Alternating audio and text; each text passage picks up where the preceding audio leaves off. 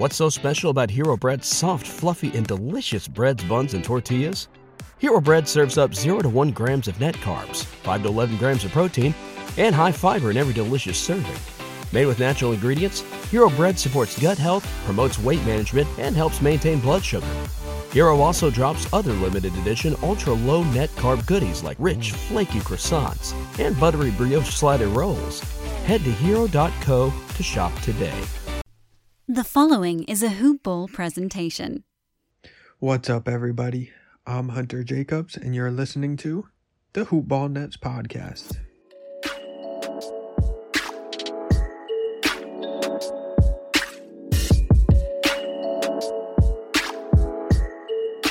So Najee is unable to make this episode, so this is a solo here, and since I'm the more analytical of the two of us, I'm gonna take a look at some stats that I had heavily relied on in past episodes that I haven't looked at this season with the Nets.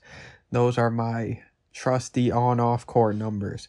I know they're skewed due to injuries and stuff like that, but aside from the analytical stats I'll take a look at, I'm gonna go into whether Blake Griffin or Andre Drummond will make the Nets better, and 5 predictions from now through the end of the season and what their rotation could look like come playoff time based on my predictions and how the roster will change.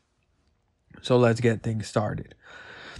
The first element is the on-off court numbers. We're going to go through that because it won't take very long. Obviously, like I said, the Nets have had constant injuries. You know, they changed their roster by getting James Harden. KD has missed time. Kyrie's missed a couple games. So it's not going to be a perfect science. But based on this, it is very clear that Kyrie and KD, and will be Harden the more he plays, have such a huge on-off court difference, which you'd expect from NBA superstars. When the Nets are playing without Kyrie on the court, their overall rating is -0.4. Without KD, it's -2.3. With Kyrie, it's +8.7 and +11.2. That's the net rating difference with them on the court. The other rotation players to take a look at here, Joe Harris brings a huge on-court advantage with +6.6 due to the volume he's been shooting at and how efficient he's been. But with him off the court, it's -0.5, so he has an overall rating of +7.1. Now, these numbers are important because then you go down to look at someone like TLC, who's visibly been bad, and a lot of Nets fans are actually calling for him to get waived. On court, they're -0.8 rating with him on the court. With him off the court, it's +7.3. So he has a -8.1 rating, which is the second worst out of all rotation players. And the worst is Landry Shamet by a long shot.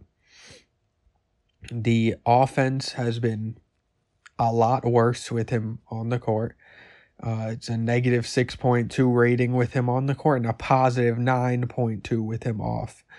So his rating off the court is a little bit higher of a positive than when Kyrie is on the court, to put that into perspective. He has a -15.4 overall net rating. So, I mean, it could be due to how poorly he's been shooting from the field this season. He's picked it up lately, so hopefully those numbers start to improve. But TLC and Landry Shamet easily have the worst on-off court numbers. DeAndre Jordan and Bruce Brown are also negative, but the team is positive with them on the court and off the court, so it's not nearly as bad. With DeAndre Jordan on the court is +3.1, off the court +4.7. So they're slightly better with him off the court, but it doesn't really make much of a difference. Bruce Brown, they're +2 with him on, +5.1 with him off. And the thing with Bruce Brown is his impact is going to be on defense, so you're not going to see the stats pop as much. But Bruce Brown makes an impact on the game, as many Nets fans know, and they love to have him on the court. The last rotation player that I haven't covered is Jeff Green.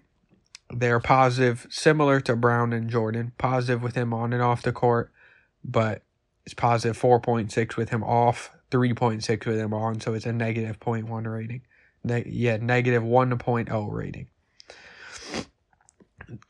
Overall, those are all the numbers. I mean, it's what you would expect. The superstars are carrying the rating when they're off the court. The bench is taking a hit. We know the Nets are currently not a deep team. If they make the right moves down the stretch, they could be a deep team. If they get Dinwiddie back, they'll be a deep team.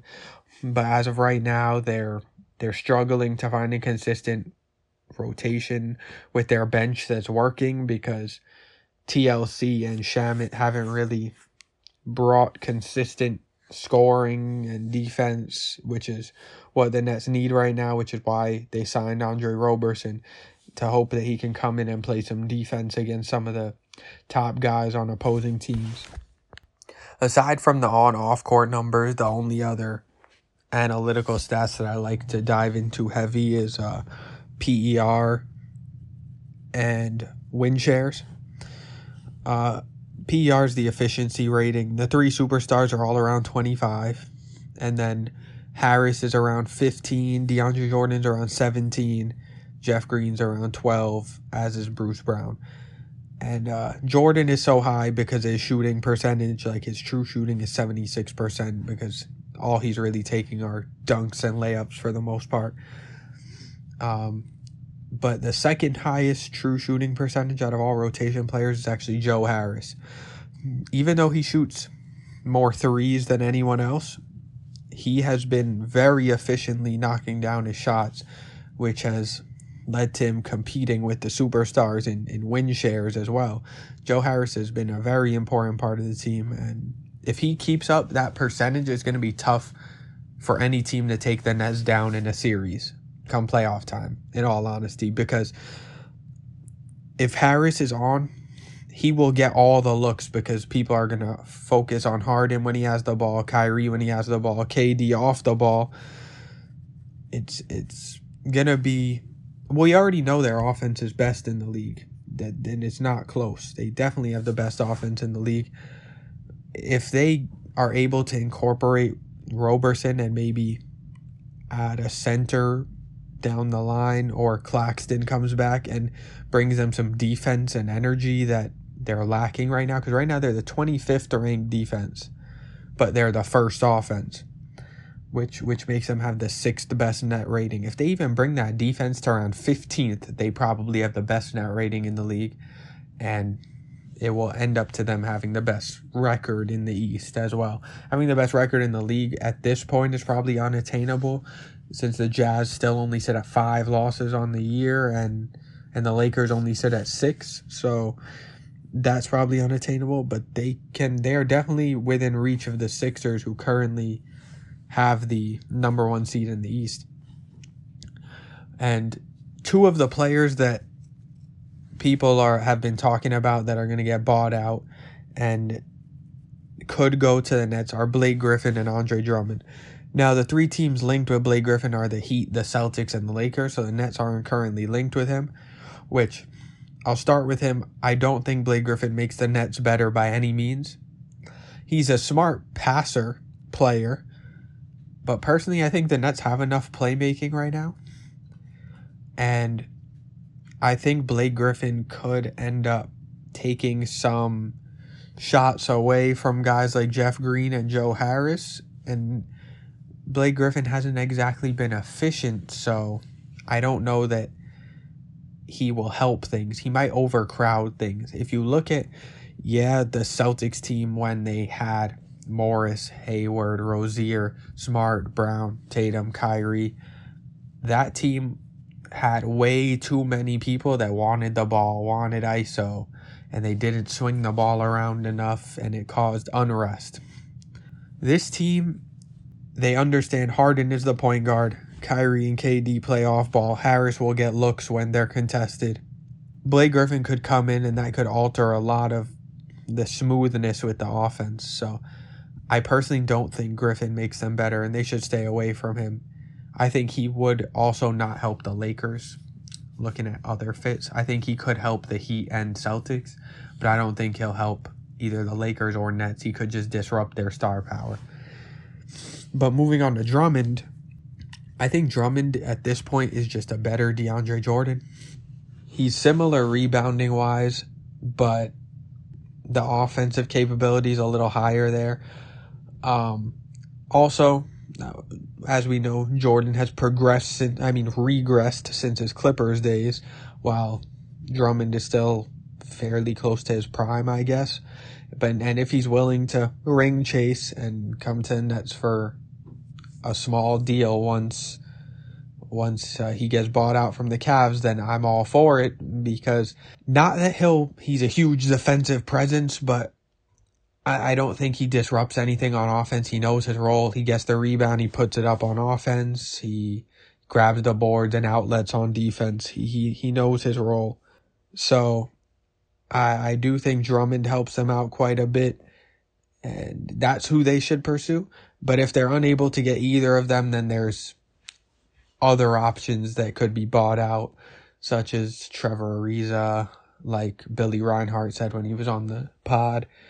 Or if they could look at the free agent market, go for a Dwayne Dedmon. That's Najee's favorite target. But I think Drummond is the one that they should have at the top of their list right now.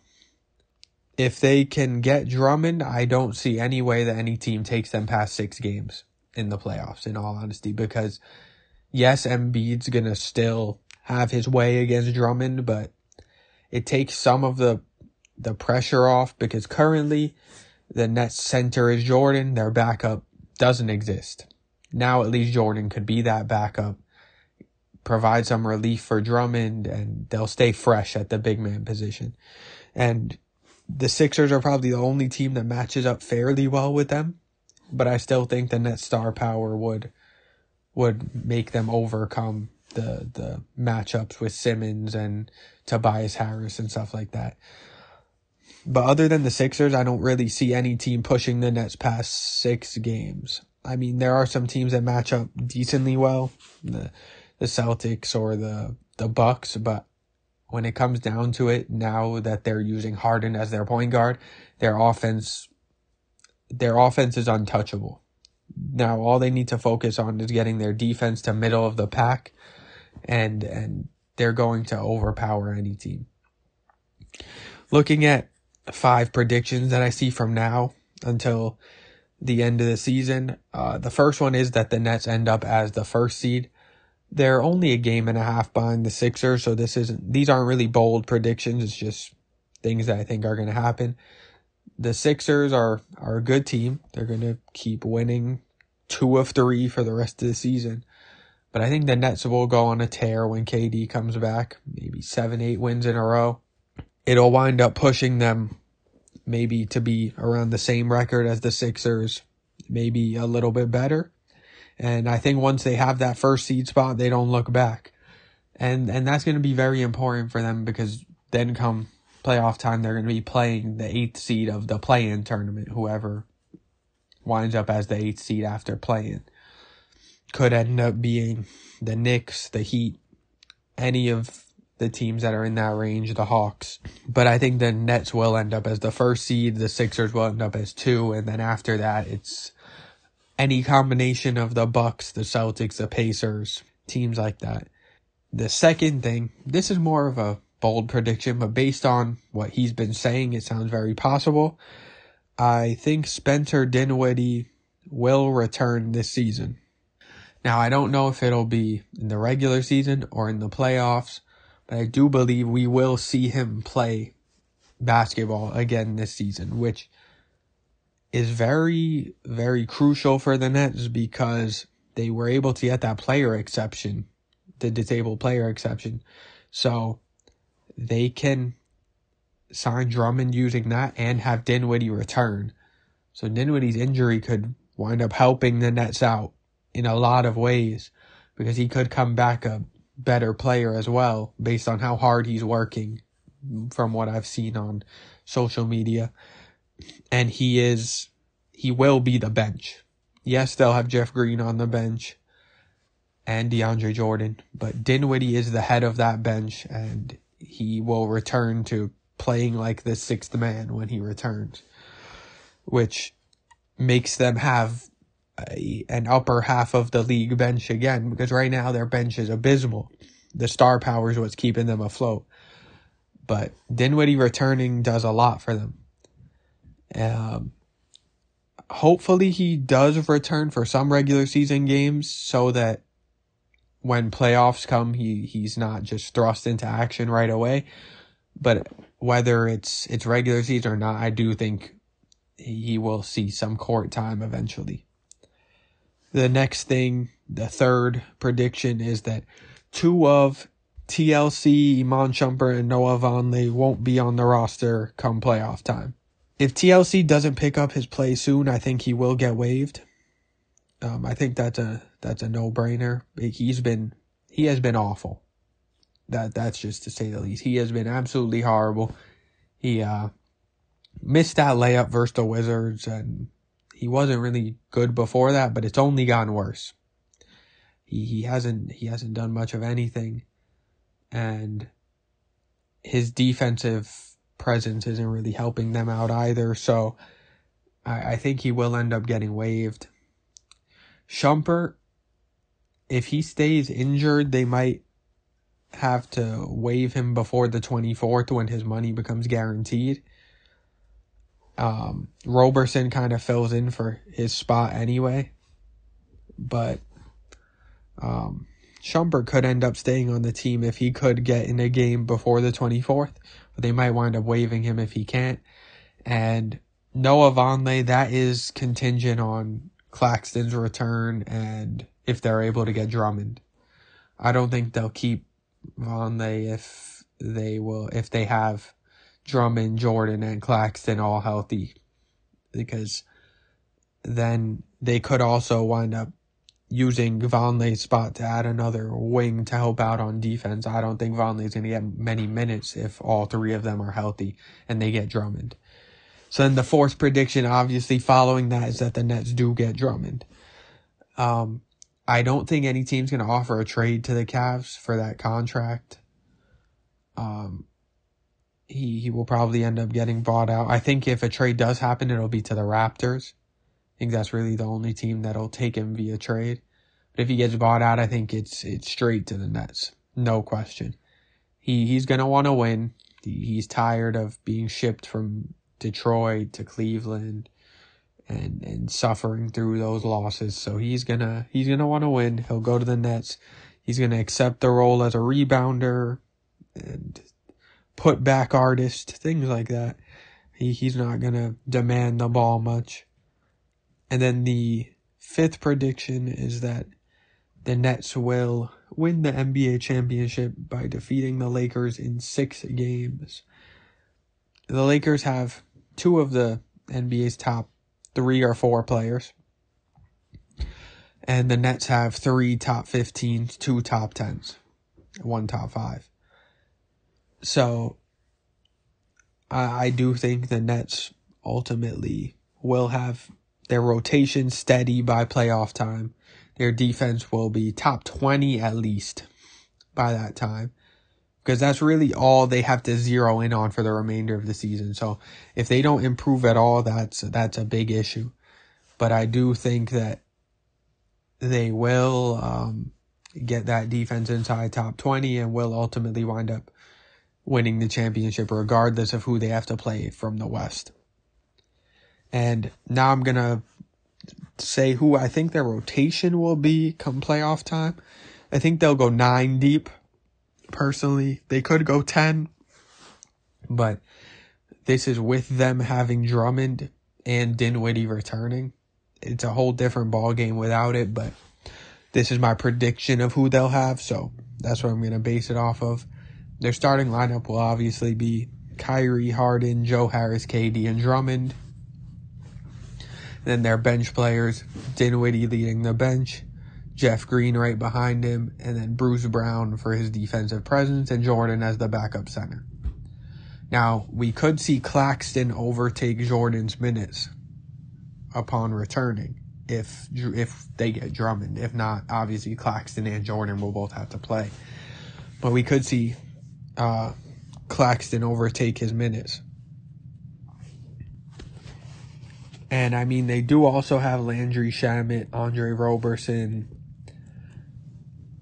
So those two guys could wind up seeing some minutes, but I think the Nets are going to stay heavy on the star power and maybe Dinwiddie and Green and keep all other minutes to a minimum. I don't think Brown will even see over 15 minutes in a playoff game, probably. I think it's going to be like upwards of 35 minutes for all of Kyrie, Harden, and KD, 40 minutes when it comes down to it. And then Drummond and whatever backup center winds up being behind him will take all 48 minutes at the center position. So minutes will be there for Green and Dinwiddie, but it's going to be more scarce for Bruce Brown, Shamet, Roberson, guys like that who are playing at the back of the bench. But yeah, that'll do it for this episode of the Hoop Ball Nets podcast. Najee will be back for the next episode, and I'll give myself a letter since he's not here to give me a letter.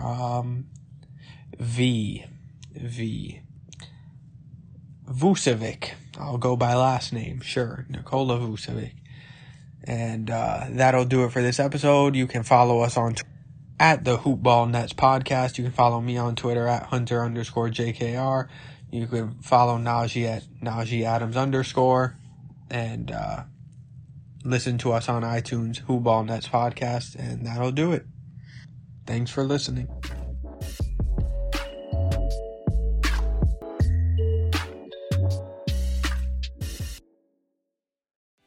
What's so special about Hero Bread's soft, fluffy, and delicious breads, buns, and tortillas? Hero Bread serves up 0 to 1 grams of net carbs, 5 to 11 grams of protein, and high fiber in every delicious serving. Made with natural ingredients, Hero Bread supports gut health, promotes weight management, and helps maintain blood sugar. Hero also drops other limited edition ultra-low net carb goodies like rich flaky croissants and buttery brioche slider rolls. Head to hero.co to shop today.